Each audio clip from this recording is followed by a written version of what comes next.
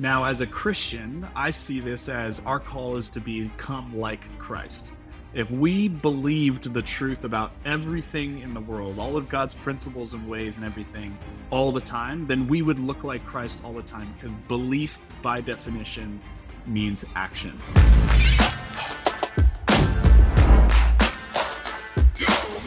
All right, dads, welcome back to the Dadwork Podcast. My name is Kurt Storing, your host and the founder of Dadwork. I'm here today with Chris Cirullo, who I met in Colorado at the Integrated Mastermind I have been mentioning over and over, actually, on this podcast recently. And I'm just going to give you a quick overview of Chris, and then we'll dive into what we're going to talk about today. But Chris is a former Army Ranger, now coach and consultant who focuses on both individuals and organizations of impact. This includes health, fitness, and lifestyle optimization coaching with Christian fathers, as well as sales consulting for impact-driven Christian organizations that want to facilitate positive change in the world. Chris has been married for 12 years this January, and he's the father of 4 boys with a 5th on the way. Let's go, dude. That's an incredible intro, and I'm excited to have you here, dude. How you doing? I'm good. I'm so excited to be here. I love these kinds of conversations. And I don't know if you saw the smile on my face, but just even hearing you say that I've got a 5th kid is like this simultaneous like fear that always happens with every kid, right? But this intense joy, I was just like lighting up as I'm hearing you say that. Yeah, it's so good, man. And well, let me ask you about the 4th one then, because we just had our 4th 6 months ago. Did you find there to be quite a significant shift in like the day-to-day? That's a great question. The way I actually describe our experience with kids is that going from 1 to 2 was the absolute hardest. And so far, believe it or not, going from 3 to 4 was the absolute easiest. I feel like we were already on zone defense. We already had a different perspective on family and the blessings that children are. And so just adding another one in was kind of easy. And with our oldest being 7, it was just much easier than in the past editions, if that makes sense. Yeah, totally. We found something similar, and this is just like a total tangent, by the way. We're going to get into the good stuff. We found that it was easy in the way that you said, which is just like you already know what you're doing. You're sort of, at least we were more into how do you do this? But time-wise, it has been somewhat more of a challenge just because there are so many more competing interests. And so I have to find myself and my schedule being very on point to make sure everyone's getting the attention they need, make sure we're getting to all the things we need to get to. And curious what the 4 to 5 mindset was. Was it like, now that we know it's a blessing and we're good to go, we're just going to keep going? What's the mindset with how many? Yeah, this is a tangent for sure. I'm excited about this. So this is one of the things that I coach a lot of dads on, honestly, is when you look at like Psalm 127 and Psalm 128, both of those are profound at kind of outlining how much children are a blessing.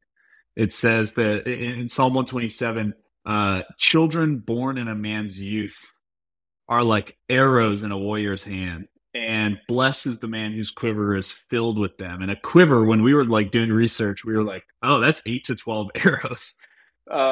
Not that we're going to 8 to 12, but that was like a realization. We're like, okay, that means like a lot of kids in your youth is actually a huge blessing. And it's like arrows in the hand of a warrior. And then Psalm 128 follows up in the next passage with this conversation about the man who loves the Lord.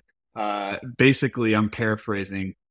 He will be blessed, and this is the way he'll be blessed. His wife will be like a fruitful vine, and his children will be like olive shoots shooting up from around his table. And this concept is beautiful to me because an olive tree, what happens is the root system actually create these new shoots, these new olive trees that pop up out of the root system. And it's a defense mechanism. Basically, if the main olive tree begins to die away, all of these other things are carrying on that olive tree's legacy in a sense. All of these other trees are being grown up. And so I started to ask myself the question, if children born to a man's youth are like arrows in the hands of a warrior and they're a blessing, they're a heritage and a reward from the Lord, it says in Psalm 127. And if I'm following the Lord and I'm blessed and my wife is fruitful and children are shooting up, do I actually believe those things? And the word belief in Scripture is this word pistis, It's also the same word used for faith when James says faith without works is not faith. Pistis without action isn't pistis. And so if I say I believe those things that I just mentioned, then my lifestyle, my actions, my decisions will actually be representative of those beliefs. So that's where the 4 to 5 came from. We just decided that at some point, I think after 2 or 3, we're just going to pray about each one and figure out, okay, is our family supposed to be done or is there more?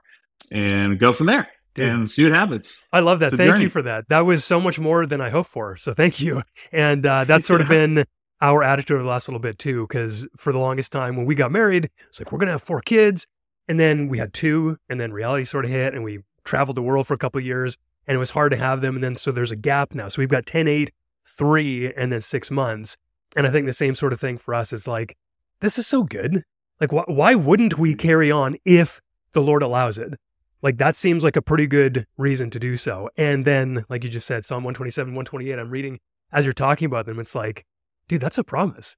Like, that's, if you really believe that, like you said, and that's one of the things I took from Integrated, like, what if you believed this more? What if you actually believed this more? And then how would you act? That's been a game changer for me as I reflect on everything I'm reading now in Scripture. Like, oh, I should actually be doing everything because I'm staking my eternal life on this. That's pretty convicting. Yeah. So anyway, I don't want to like necessarily stay in the weeds too much, but we're going to get back here. The thing that I wanted to start off with was going to be mission fit dads, but I think it would be more interesting to go like, why do you care about this in the first place, dude? Like, this is, I talk to exceptional men on this podcast. I'm very blessed for that, but there are, 150 of these episodes and hopefully many more to come, but like, there's not millions upon millions of men that I see thinking about this kind of stuff. This seems to be countercultural. It seems to be against the narrative. It's often not even on the minds of the dads that I work with. And that's why they're coming to me. They're coming to you going like, how do I do this better? But like, you are doing this better and you care enough to know all these things. Why? Yeah. Yeah, well, why don't I start with a little bit of backstory to how I stumbled into doing what I'm doing today.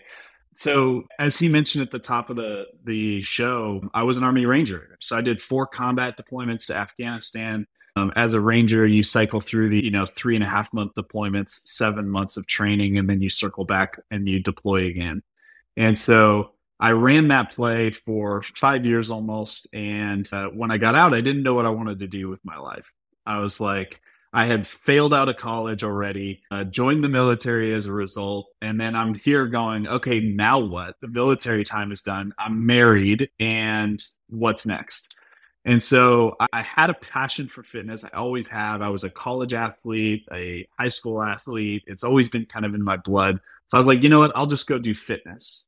So I jumped into the fitness industry and began to train people and worked as a fitness director, kind of leading fitness teams at this local chain of gyms in Seattle. And after a few years, I began to become quite distasteful about the experience. And what the reason being is because I was helping these people with all of this quote unquote fitness experience and nutrition and all that stuff. And none of them were really changing. I mean, maybe 10% of them were having lasting change.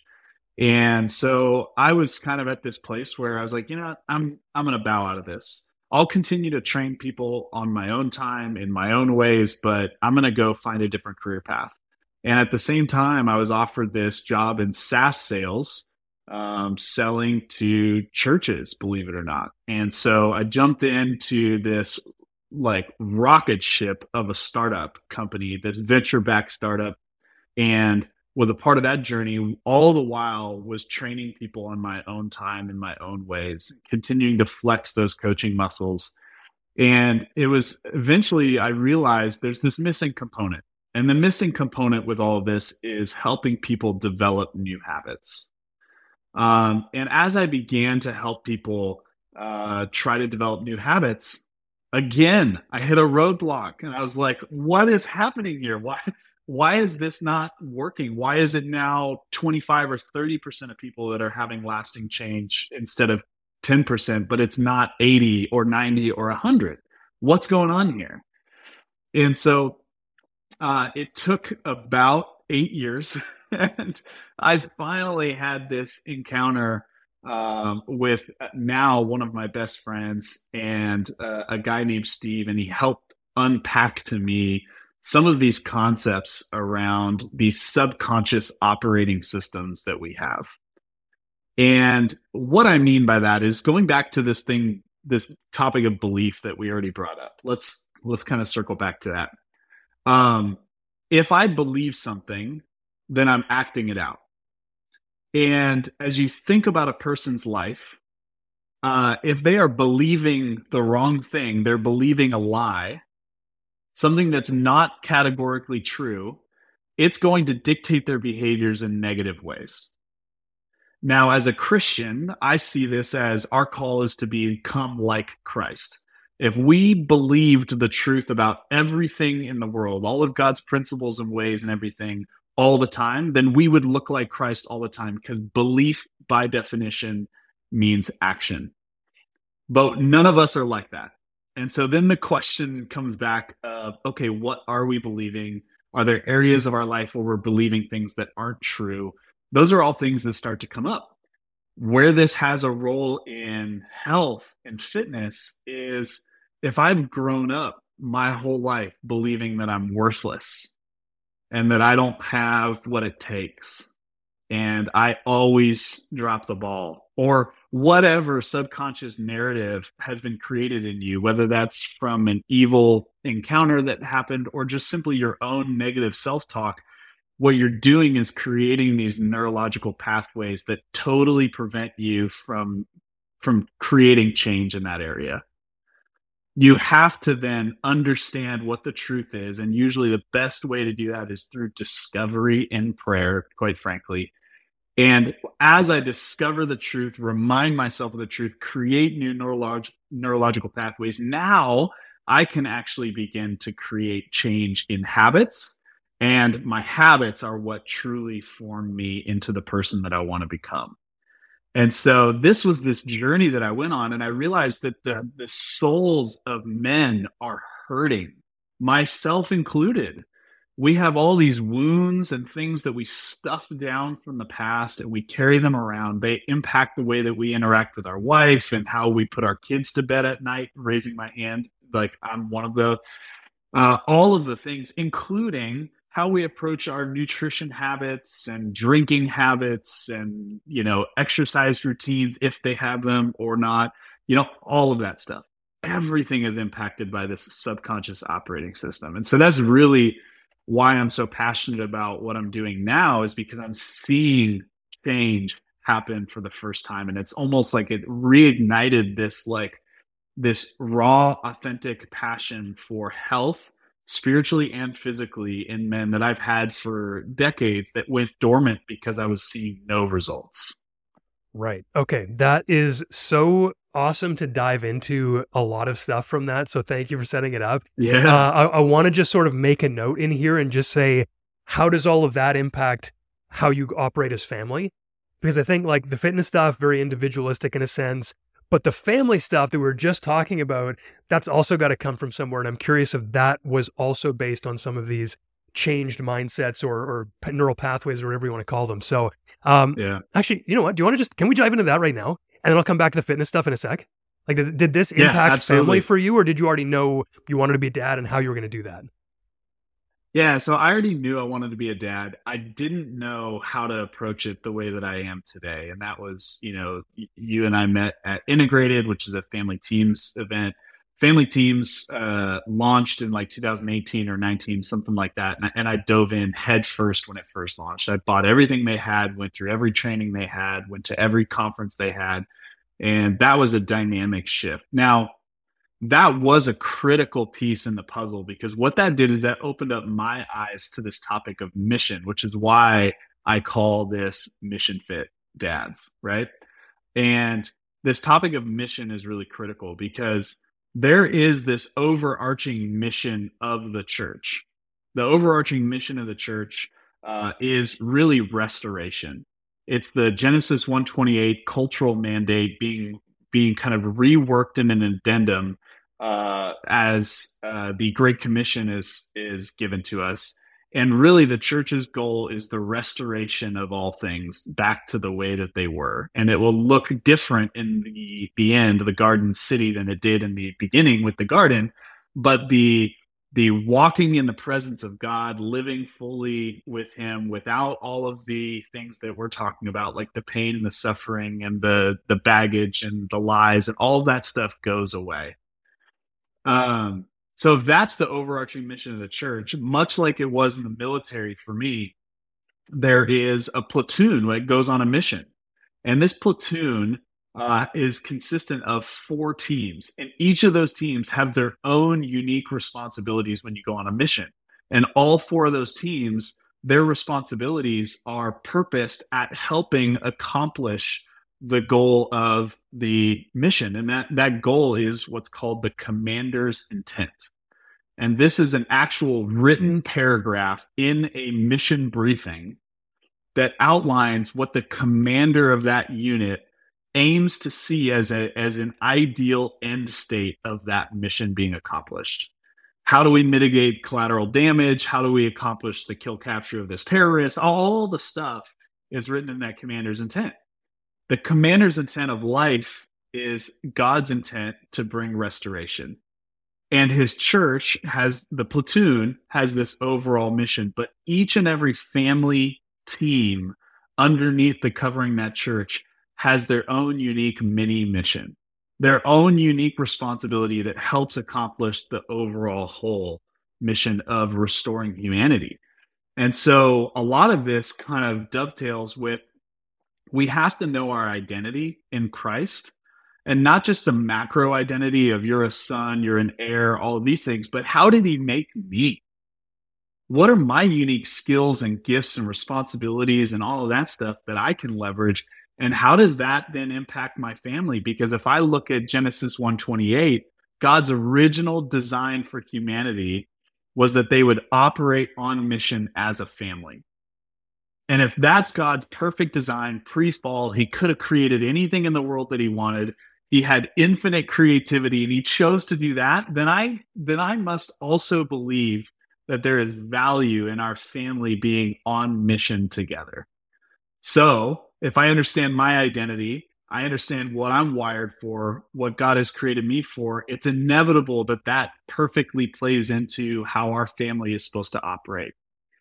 And so when you start to think about all of these things put together, the challenge for most men is, how do I cultivate a lifestyle where I can prioritize mission, prioritize family and raising children and being a good father and a good husband, as well as being physically and spiritually fit? Because both of those things are absolutely critical if we're talking about stewardship for a male. That's just the reality of it. We need to be emotionally sound, spiritually fit, physically capable, and that cannot overstep and completely destroy the reality of our calling and our mission as a family and individually, and how we are leading at home.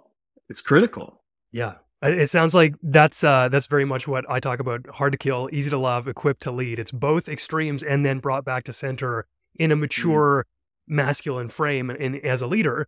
And I think that covers a lot that I wanted you to cover. And I appreciate that, because now I want to dive in a little bit specifically, and we're going to get into the fitness pieces. I think we're going to get into the habit creation, the neural pathways and stuff like that. But you said discovery and prayer is the answer to a lot of things.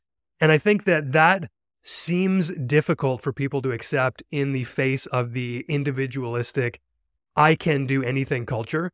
So could you dive into what you mean by discovery and prayer, and then how to put them to use to this end? Yeah. I think, to your point, culture has kind of created a narrative for us that we can go be whatever we want, do whatever we want. And the reality of that is not true, in my opinion. Agreed. And actually, I think I would argue that's fact. But the question then becomes, if I can't do all of that stuff, then what do I do? And discovery and prayer is really the only way to understand what's going on under the surface. And most people, when they think about prayer, they think about leaving God voicemails. They think about, hey, I'm just dropping this voicemail for God and I don't expect him to listen and I don't really expect him to respond. That's what our kind of whole paradigm around prayer is. And I would argue that prayer is actually communion with and walking with God. And I'll take a side road here for just a moment to unpack kind of the framework for this. In the garden, you see Adam and Eve walking with God in the cool of the day. Is beautiful. Like they're with their creator, walking every day and together with him. Now, the fall happens, that gets disrupted. And so then you see enter the tabernacle. And the tabernacle is created, and there's all sorts of garden imagery around the tabernacle that connects back to. So the Hebrew readers and folks involved in that tabernacle creation would have seen the direct imagery back to the garden. And so they would have known, oh, this is now the place where the presence of God resides, much like it was in the garden as we watch of God reside. And that's where we meet the presence of God as the tabernacle. And then that transformed into the temple. And then eventually after Christ comes, you see what? We are the temple. The indwelling spirit lives in us. And so we now have this ability to have that garden-like experience this side of the fall by way of the Holy Spirit in communal prayer. And so I would say you could label this all sorts of stuff. This might be contemplative prayer or listening prayer or silence and solitude or whatever. There's probably a million different ways that people have labeled it, but it is actually sitting and realizing that you can tap into and experience the presence of God right now, anywhere, because he's always with you. And he wants to speak and he's got things to say to you. And most of the time it requires us, however, to get super quiet. We have these crazy things called smartphones. We have, all of this stuff calling us all the time. We've got busy work schedules. We've got 4 or 5 kids and, all these things going on. It's absolutely critical that we parse out the time to sit in the presence of God and to receive from him. And sometimes that's total silence and it feels like nothing happens. And sometimes you feel like you get almost like a download, if you will. Like you have this realization of, oh, I am made for X, Y, and Z, or he wants to do this now this week through me. Or maybe even it's just a sense of like, hey, call that person, do that thing, right? These are all examples of discovery in prayer. And the more we do that, the more regular it becomes.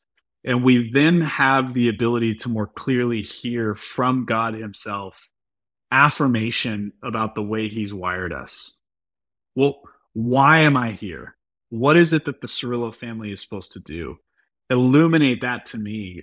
And Colossians 1:9 talks about this as spiritual wisdom and understanding. Paul says, I have not stopped praying for you that you would have spiritual wisdom and understanding so that you will bear fruit in every good work. You'll walk in a manner worthy of the Lord. You'll increase in the knowledge of God. Like all of these things that are post spiritual wisdom and understanding. And Paul had just finished spending 6 to 18 months preaching to this church, right? Like they didn't need more information. They needed a spiritual awakening of a particular piece of wisdom or understanding.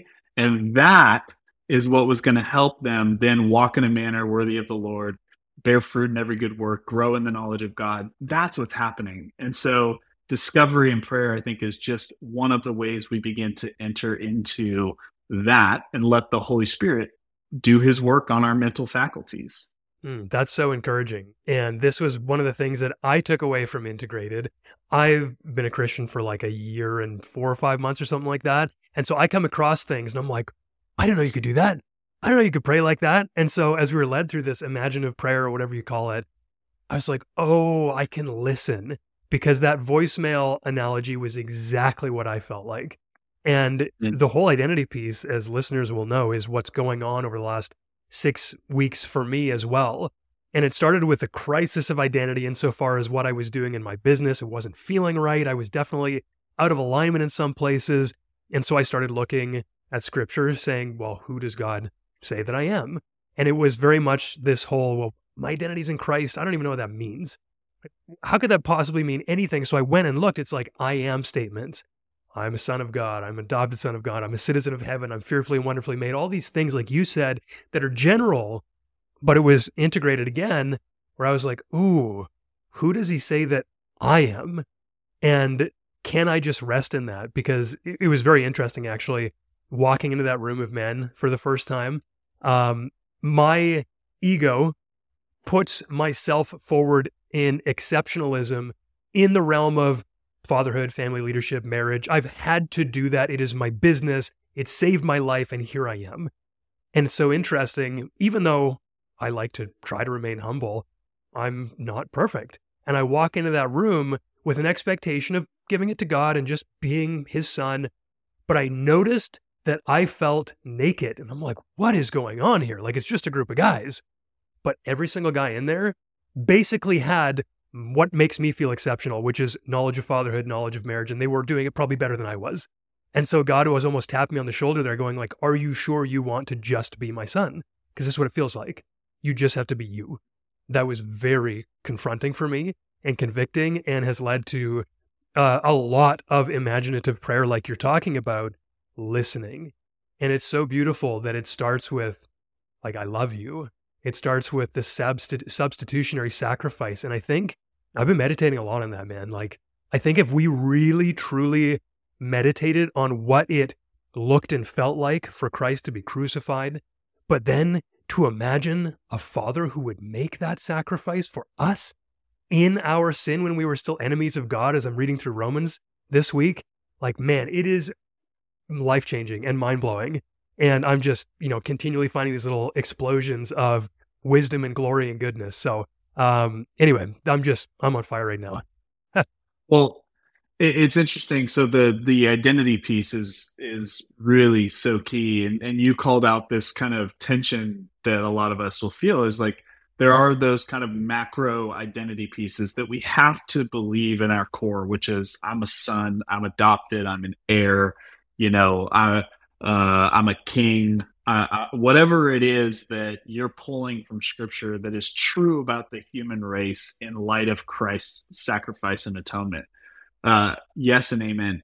But all through scripture, God is also giving individual people new names and new descriptors about what they're designed for. Like, he described Moses in one particular way, and he described Gideon as the mighty Gideon, the mighty warrior, Israel. So Jacob becomes Israel after he literally wrestles with God, is now his name means one who wrestles with God. And then you end up with Saul and Paul. You got Peter from Simon to Cephas, if you will. Like, all of these things throughout scripture where God is giving someone a new name, and it's an identity exchange that's happening. It's saying, no, you are this. And it's beautiful. And if we see how common that is, then we know that, oh, God likes to do that. He likes to affirm things. And so I don't talk about mine a lot, but my identities that he has given me in prayer have been really both challenging and affirming. So the first one he gave me was the unlocker of men. And I was like, whoa, okay, looking back in my life, that is exactly what's happened. One of my friends jokes around and he calls me Chris, the paradigm shifter Cirullo, because every time you talk, paradigms get exploded. And I was like, all right, I kind of see that. And now when he gives me this name, I'm like, oh, that's what other people are experiencing, is this unlocking. He called me servant warrior. And then he affirmed to me, he said, be careful that you remember that in the right order. Because I come out of a warrior background. Like it is not fight first, it's service. And then the last one he gave me really bristled against me. He called me the nurturer. And I was like, nurturer? I'm not a nurturer. I struggle at that. And what he reminded me was, no, you're believing all these lies that cause you to act in a certain way. But the way that you're acting and the way that you've acted for the last 36 years is not indicative of the way that I made you. And when you're believing the truth about who you are, I have created in you the innate capability to actually be those things. And so that's my encouragement to everyone listening too, is that we've got to receive spiritual understanding and wisdom around the things of Christ and our position as sons and as the first of many brothers and all of the things that we are, but also who are you and what are you made for and what are you supposed to be doing? Because God does like to call those things out, but we're Incredible. not going to know unless we're doing that in prayer, right? What might that look like? Is it very much just trusting the Spirit in that moment and just praying and silencing yourself, or do you walk through a certain process? I find that this tends to happen the most in one-on-one environments where myself and like my friends and mentors and other people that do this are actually working one-on-one with guys. That tends to be the place where it comes up the most, but that doesn't mean that it doesn't continue on your own. I would say a couple of key things when you're going into this listening prayer is we want to be sure that we're not deceived. So the number one thing I encourage people to do is to ask the Father to silence the enemy, and then I actually openly rebuke the enemy, and I say, "You're silenced. You're not allowed to speak." And I ask the Lord to cast out anything away from us that is not of Him. Then I ask Him to quiet my own thoughts, still my mind, quiet me down because I'm running a million miles an hour and there's stuff circling all the time. And I want to know that what I feel like I'm hearing from you is from you. And then Paul says we can have the mind of Christ. And so I ask the Father to give me the mind of Christ, that I would know His will, that I would understand Him, that I would hear His voice clearly, and then I would trust. And so what I begin to do is I just write things down that I am feeling like I'm hearing. And if there's action associated with it, like call that person or, give this thing to somebody or whatever it is, then I do it. When I first started learning this, I was driving home and I'm driving through the neighborhood and I felt like the Lord said, take your kids to the pool today. And because we live literally right next to the neighborhood pool. And I was like, nah, I got a couple hours of work to do. I got some things going on, and I get home and I'm ready to jump back into work because I kind of brushed that off. And then my wife turns to me and she goes, I think you should take the kids to the pool today. And I was like, okay. And it's moments like that. God speaks to us all the time. But in my quiet is when He gave me some instruction, some direction. And so, yeah, I mean, we can talk about this all day. I want to get into any of the other stuff that you have slated for us, but I think this is a huge, critical, foundational piece to life as a father and a husband. We have to know these things. Otherwise, we're going to flounder through life. We're going to feel like, what is it that I'm doing? And this is why John Eldridge had this book, Wild at Heart, that has been a bestseller for like 20 some odd years. Why? Because what he's doing is giving men permission to live an adventure, to have a battle to fight, and to pursue a beauty. It's like you need to pursue the woman, you need to have a battle, and you need to live an adventurous life. And men are like, yes, that's in me. That is exactly what I feel, but life just feels dull. It feels none of those things. And I would encourage people that you become invited into pursuing the beauty of your wife, to living in a battle and living an adventure when you begin to understand why you're on this planet. Why did God make you at this time in this season of humanity? What are you here for? And then all that stuff starts to take care of itself and it gets really exciting. Yeah, it is really exciting, actually, because I've noticed even in my own life, I had these assumptions that were kind of like God was looking out over the sea of people and He's like, okay, Kurt, like, I'll let you in. And I was always looking over my shoulder, almost waiting for the next shoe to drop.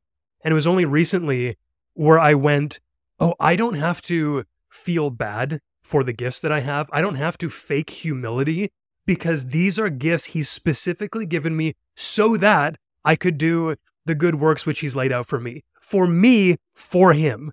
Like that is so Yeah. much different than, oh man, well, I'm kind of good at this, but like I'm just going to pretend that I'm not going to say thanks because the person might think I'm whatever. And it's like, thank you, Lord. And that increases my responsibility. I was just reading this morning in Romans, maybe 14 or 15, and he basically says the strong should, I don't want to say this the wrong way, but put up with the weak of faith, because that's our burden as people that he's blessed, not to get ours, but to encourage and uplift those who don't have what he's given us.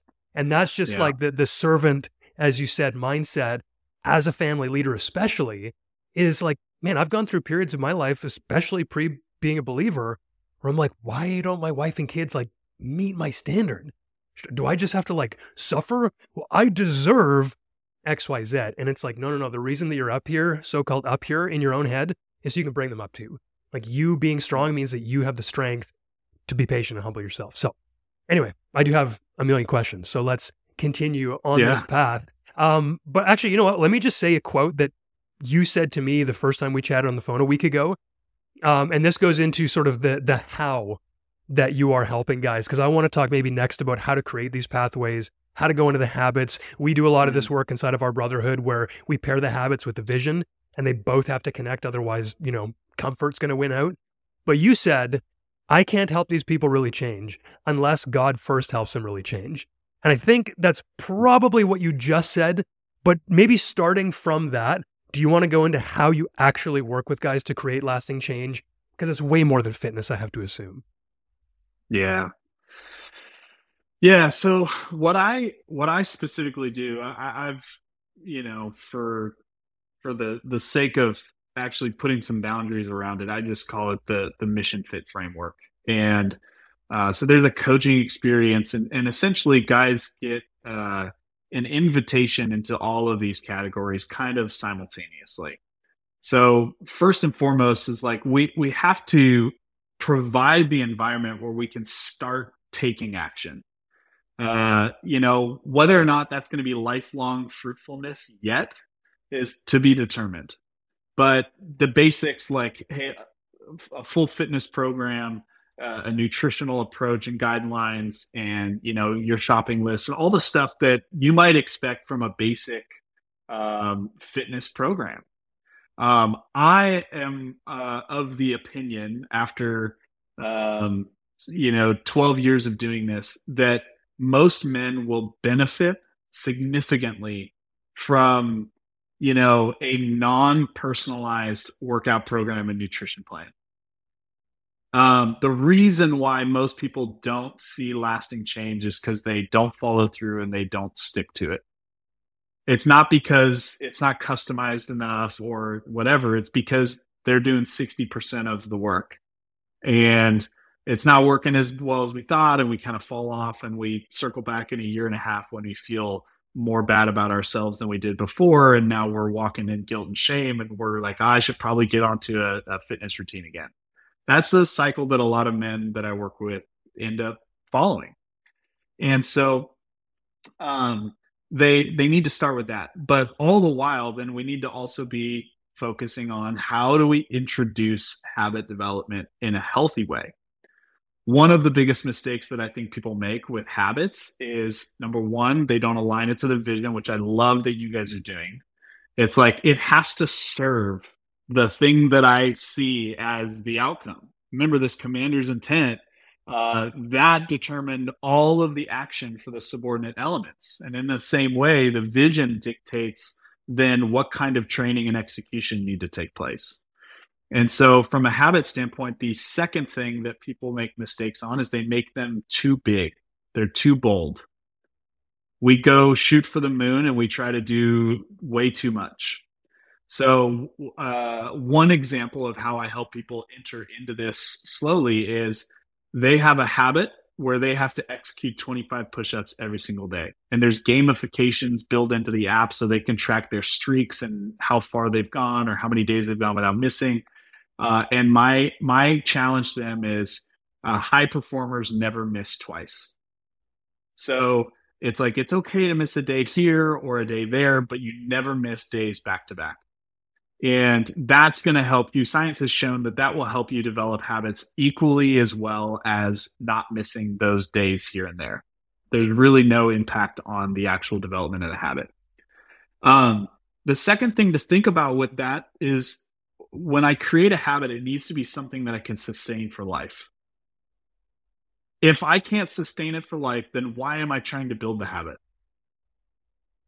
And so when it comes to exercise, I want to become the type of person who exercises every day. I don't want to become the guy who loses 20 pounds of body fat and then gains it all back plus a few extra pounds a year later.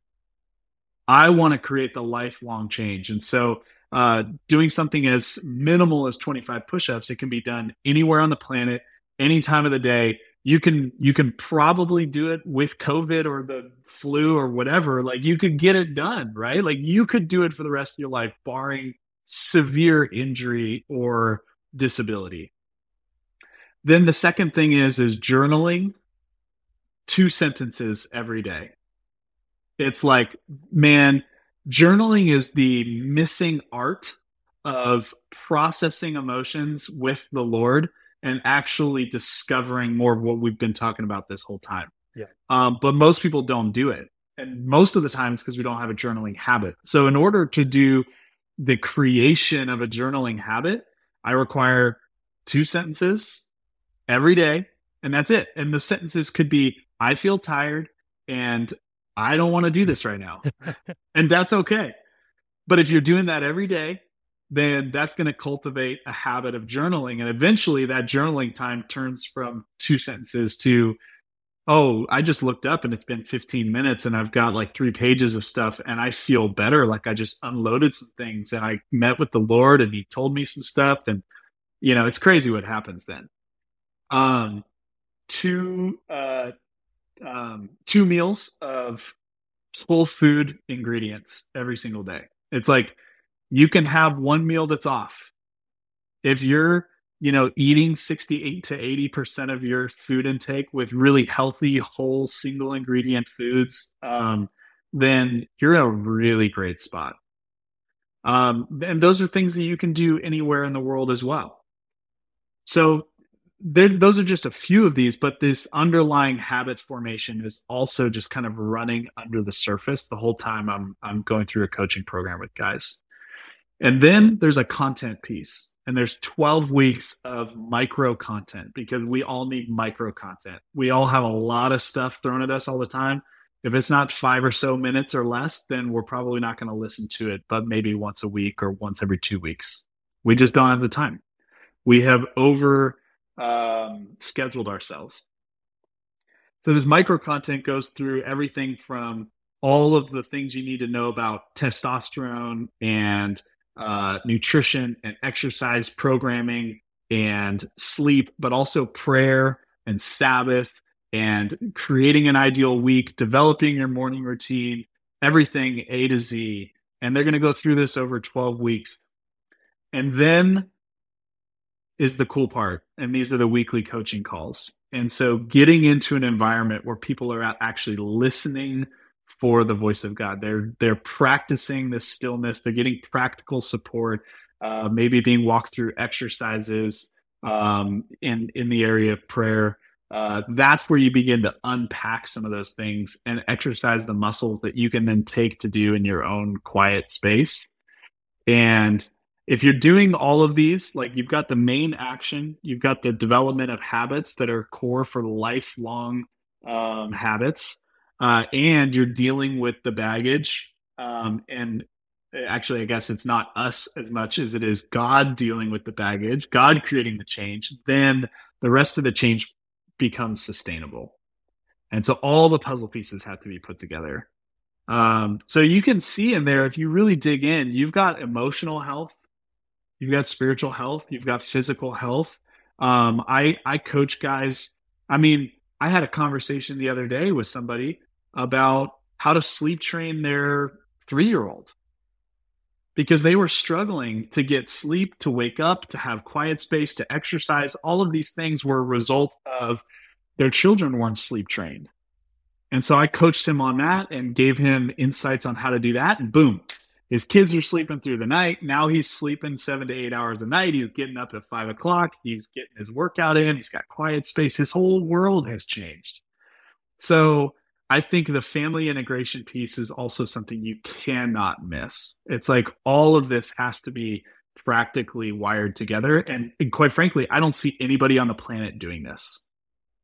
And so that was like this call. Oh gosh, I've got to step into this. If no one else is doing it and I had to create it for myself, then how many men would benefit from something like this? Like it's exponential. So Yeah.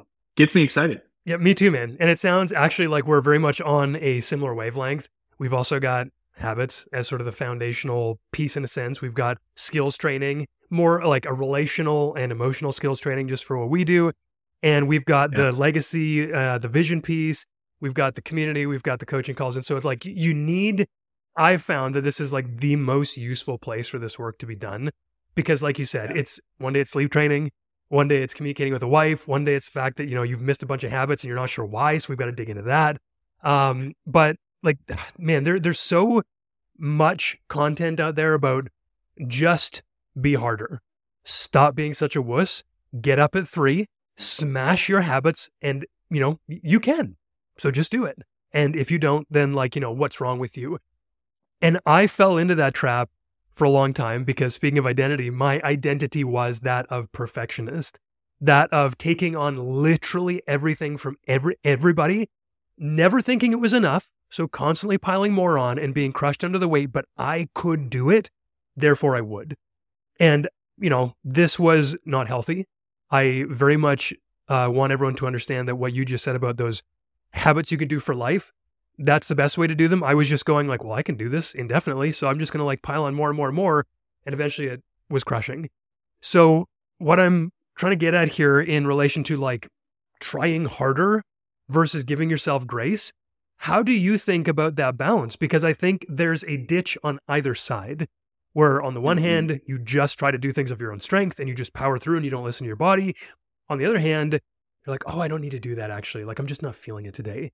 How do you apply a rule or principle or something in this case so that guys can sort of stay on that middle path of getting stuff done but not being hurtful? Yeah, I hope this is okay to say because I think a deep dive in this area is worth the time. But Jeremy Pryor, who leads up family teams, this conference that both Kurt and I were at, he has a podcast, the Family Teams podcast, and he had my wife and I on to talk about some of these very similar things. And the way I would describe how to approach what you're asking for is it's called rhythms over goals.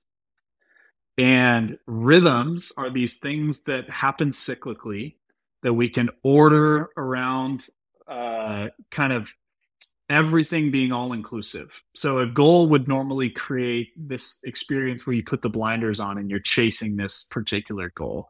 And maybe it's a habit that you're chasing, but the blinders are on and it's like, I'm going to do this at all costs and everything else is going to kind of fall second or third in line to these things. Rhythms are very different. I have my clients create a ideal 7-day week. And they literally use a block schedule and they fill every single hour with their ideal way of spending time. Now, that might include a 4-hour block that's just family time, turn my phone off. That might be, I have a 3-hour block on Friday mornings for my wife to go just do whatever she wants. We call it her mom break. And all of those things need to be put on the calendar. What would a perfect week look like for your family? Then the inevitable will come where that gets completely disrupted. And I would say that 70% of the time you will not execute your 7-day rhythm perfectly. 70% of the time will be a failure in the eyes of the Western, hustle grind culture in the West. and that's okay. So, an example, I had to fly to Oregon and drive a truck back to Texas a few weeks ago. Paired that with entering into a busy season where I was speaking at a conference and I was meeting with a bunch of guys and all this stuff happening over the course of 3 weeks. And I did not exercise for 3 weeks, not once. And that's okay. Like, I didn't shrivel up and die. I'm still very fit and capable. And the most important thing is it didn't create anxiety in me. Whereas, 5 or 6 years ago, it would have. And I'll talk about that in just a moment, what changed that. But what happened on the Monday after that kind of 3 week period ended, I was eating 2 pounds of beef a day, back on my meal plan. I was exercising. I knew what Monday was supposed to look like, my ideal Monday, and I was able to start there. It didn't take me 2 to 3 weeks to recover and kind of reorient myself like it often does for a lot of men when things happen. Your family members get sick and it's like everything blows up, right? Well, how quickly can you recover back to the rhythms that you have set as your ideal kind of weekly approach? And I think that, and you can think about that on a daily rhythms, a weekly rhythms, a quarterly rhythms. All of those can be kind of determined so that okay, this is what I'm aiming for, generally speaking. And when things get off, I just pick up where I left off. And it's okay. Now, what did that for me was fasting. About 6 years ago, the Lord told me to fast from exercise. And I was like, I haven't gone more than like 10 days without exercise. And that was because I had a traumatic brain injury and I had to rest, And he was just like, trust me. So I did 40 days of no exercise. And I came out the other side, and the Lord had kind of broken off those idolatry things from me. Right. And so I don't think everyone needs to do that or have a long period of fasting. If the Lord says to, do it. But what I do think is important is when we deprive ourselves of the things that we idolize, and we've got to be honest with ourselves about that, like the accomplishment, the habit development, we can idolize all of those things. If we deprive ourselves and readjust our perspective on those, then we can enter back into them in a much healthier way. And then if you enter back in and you do it with a rhythmic approach rather than a goal-oriented approach, then you end up having a much more successful experience. Dude, I literally am in these seasons that you're talking about right now. I feel like I'm just coming out of some of them. There has been so much of that old identity, I suppose, the old pathways that said you must do X, Y, and Z to be liked, approved, not rejected, whatever those things are. And it was the exact same experience. You stop posting on social media for a while and you're like, oh no, my business is going to go down. Or like the food and exercise thing. I got really wound up in being perfect. Like, dude, my chronometer every day was like 100% perfect on all my macros. And it like at the beginning of this year, almost ran me into the ground. And I had to go and get blood tests. And like, there's some weird blood stuff going on and hormones were out of whack. I was like, this isn't healthy. This is actually awful. And yet it was very difficult to stop because of what I told myself. If you don't do this, you're a loser because you could. And that was so hard to break off until I just like cut myself off on purpose. And I didn't do my, monthly fitness challenge commitment to myself. And I was like, what happens if I just stop? And it was very painful. Like I had to really trust and, like you said, step into what God had for me, which was not misery, which was not anxiety, which was peace. And that's been the recurring theme lately for the last couple of weeks is just, Jesus says, my peace I leave you with. And then when he comes to see them, after his resurrection, he says, peace be with you. And it's like, I didn't accept that. Yep. I was looking for my peace And my piece was completely unattainable because it was reliant fully on me.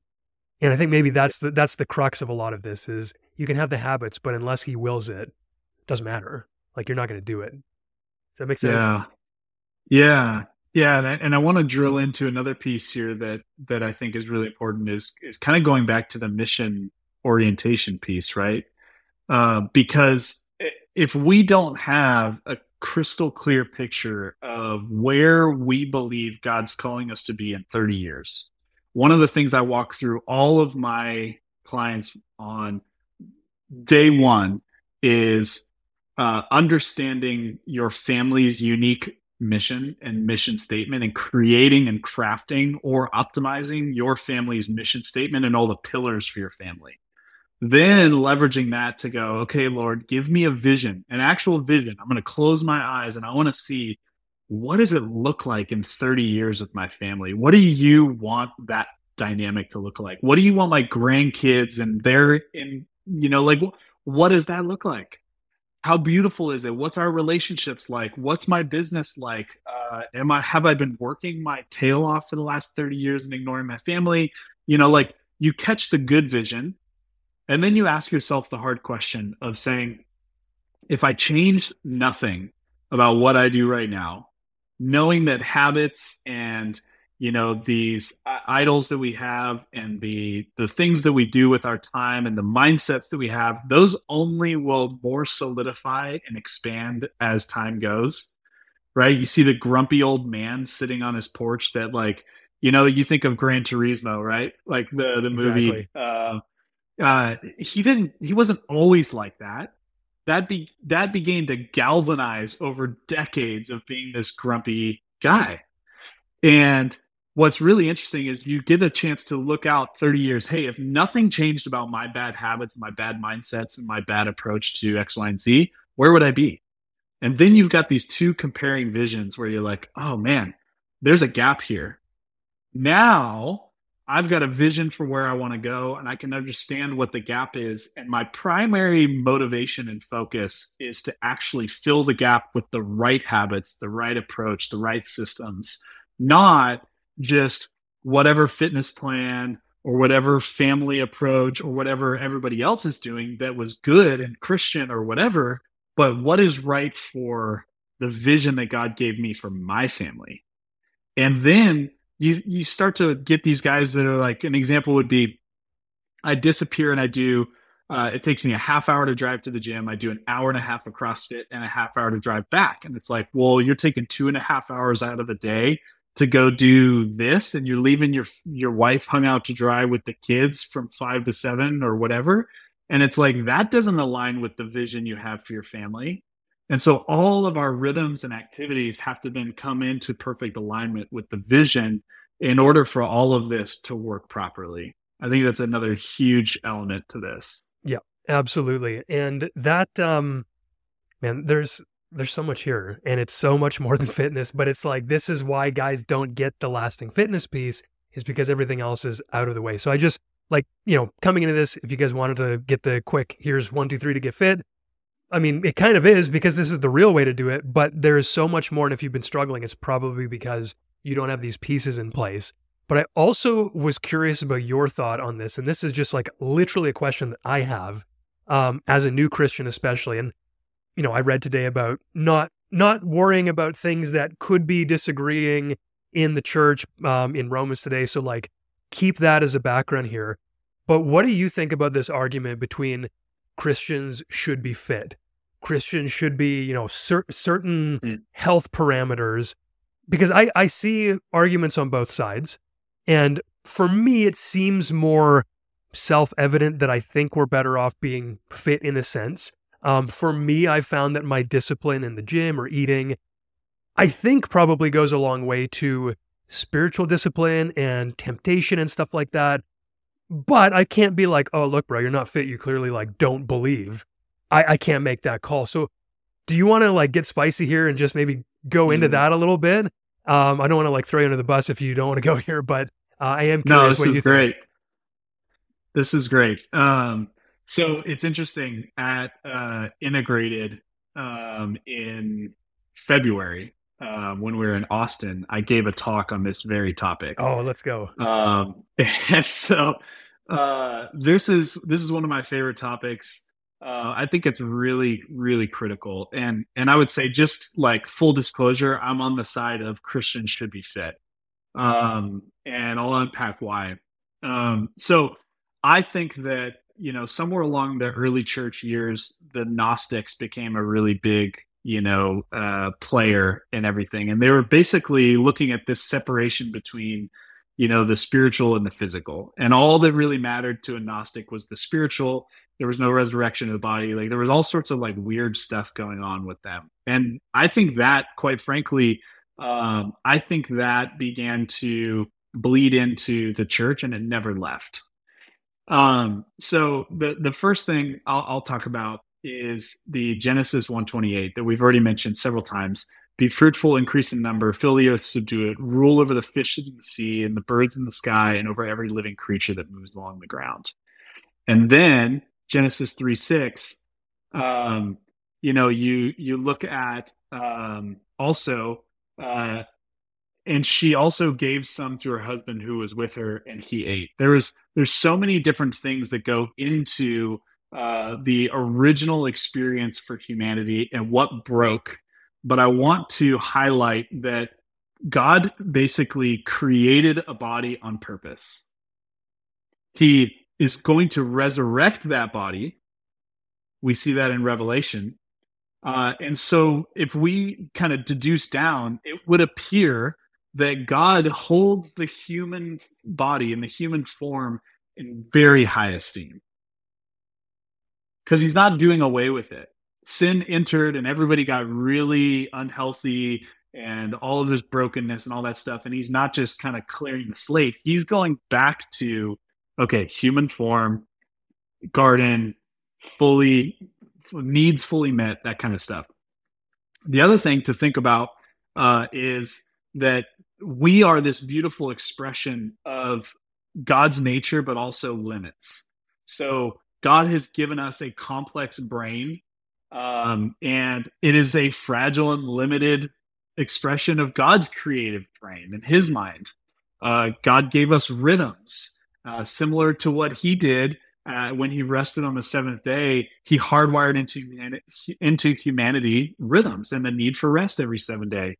God designed us to need movement in order to thrive, because we needed nourishment in order to move, and he in his grace, paired our movement in order to nourish. So basically what I mean by that is we had to cultivate the ground to create the food in order to nourish our body. So eating was a result of having already done work, hard physical labor, and cultivating good food that God gave us to cultivate. So all three of those were intertwined: work and nutrition and exercise and eating, all of that stuff. And then God designed us to sleep. He could have created anything. He could have created anything he wanted, and he designed us to need to sleep for 1/3 of the day, every single day. What is that about? And so as we think about God's perspective on the human form, our body and how it operates is an expression of God-imposed limits that, when seen in the proper perspective, should drive us to worship and stewardship. Worship and stewardship. Okay, then there's a couple practical reasons that I would note for why Christians should be healthy and fit. And number one, it teaches us stewardship when things are hard. So when you're really low on financial resources and you see a need and you feel that whisper of like, hey, I'm supposed to fill that, that's stewarding those resources, and it's hard to do that. And when it's, exercise and nutrition and denying ourselves the sweets or whatever all the time, those things are hard. The other thing is leadership. Kids learn through experience. They learn through observation. So if we want to lead our families well, we need to lead them by example in all areas. And the question I have to ask fathers is, do you want your kids to be fat, sick, and unhealthy? And every father would say no. So let's go back to, how do our kids learn? My kids copy everything that I do. And it's annoying sometimes, but this is one of those beautiful areas where your leadership really matters. The perspective of others, whether or not we like it in our businesses, people will judge us based on appearance. So if we want to be stewarding our businesses and our work in a really healthy way, we've also got to recognize that if I look really unfit, really unhealthy, or I'm obese or whatever, people are going to equate that, right, wrong, or indifferent. That's just the reality. They're going to equate that with, you don't have self-discipline, you're not trustworthy. And that is a really sad thing to say, but that is also the reality of the world that we live in. And so if we want to be thinking about maximization in some of these other areas, fitness serves us. Healthy testosterone levels. If you want to be a multi-generational father, reproduction and vitality to handle 4 or 5 kids, that is really critical and key. Couple other things too. Mental health. Like, we know that mood and performance increase when people are healthy and fit, when they're exercising. We know that people who exercise daily see about a 15% boost in performance. All of that stuff. But by and large, the most important thing I'll say is, if your heart stops working or your body fails you decades before it's supposed to, it doesn't matter what you've built financially. It doesn't matter what you've built in your family or at a business standpoint or a ministry standpoint. It's all for naught if you can't pass it along properly. If you couldn't facilitate and cultivate those same things in your children and in your children's children, it's like, you need to be around. And this is one of my bones to pick with retirement, because old men should not be retiring. They should be pouring into young men. They should be invested in what God's doing until the day they take their last breath. And you see, when people retire, their life just takes a super downturn. And the guys who are vibrant are the ones that are engaged in life, engaged in ministry, engaged in business, no matter whether they're officially, quote unquote, retired or not. And so health is wrapped up into all of these things. So those are some of my opinions. That you've got the stereotype of, we are the temple. Like, how would you care for the temple? Like, those are everyone has heard those things. These are my theological and practical reasons. Like, God created a body and he's restoring it, redeeming it, resurrecting it. If he's going to do that, you should care about it as much as he does. Let's go.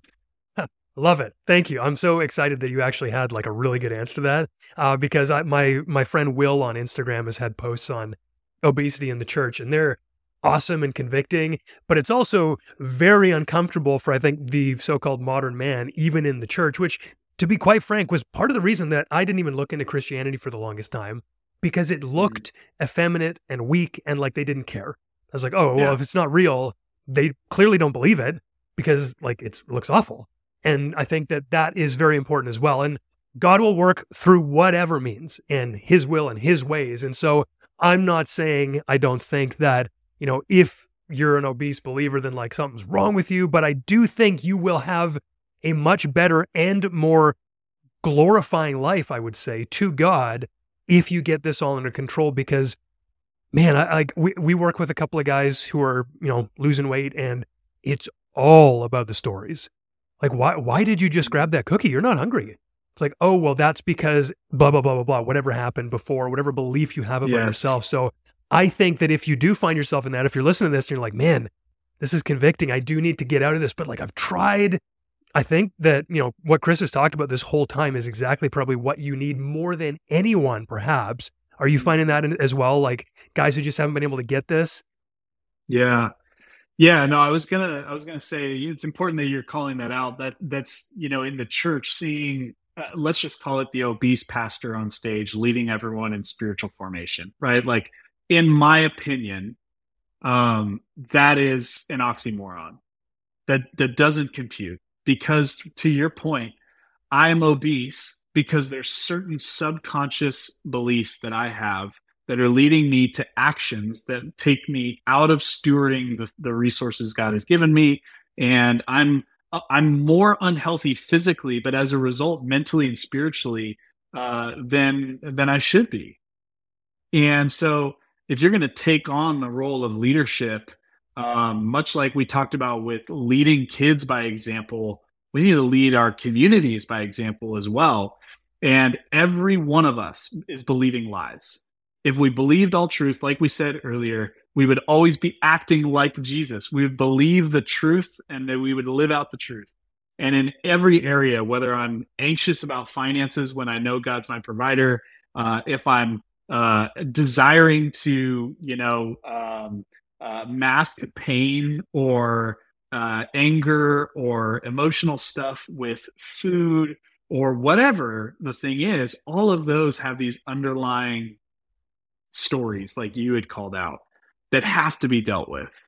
And if we don't deal with them, then we're in a really painful spot. And so I think that it's less about having the fit body and it's more about what a fit body or an unfit body, most of the time, with exceptions, represents about the internal state of a man. And I think that is why I try to address these together. Yeah. And that's really good. And I'm glad that, I mean, it is unfortunately requiring of courage to even talk about these things because of the culture that we live in. And I think that culture is seeped into the church from what little that I know.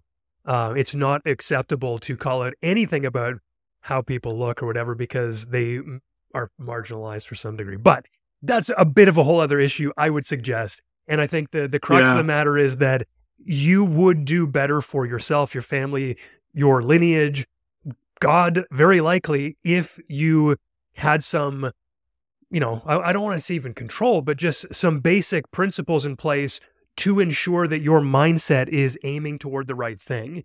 Because I think oftentimes, what happens when you are overeating, for example, food or the comfort that comes from eating can become an idol very likely. And that's where I think we need to, like you said before, establish discovery and prayer and maybe even work with a coach. Very likely, I think a lot of people in this, lone wolf environment think they can do it alone. I couldn't. I got really far. And that last step and the last 100 steps now have required coaches, mentors, brotherhood, whatever.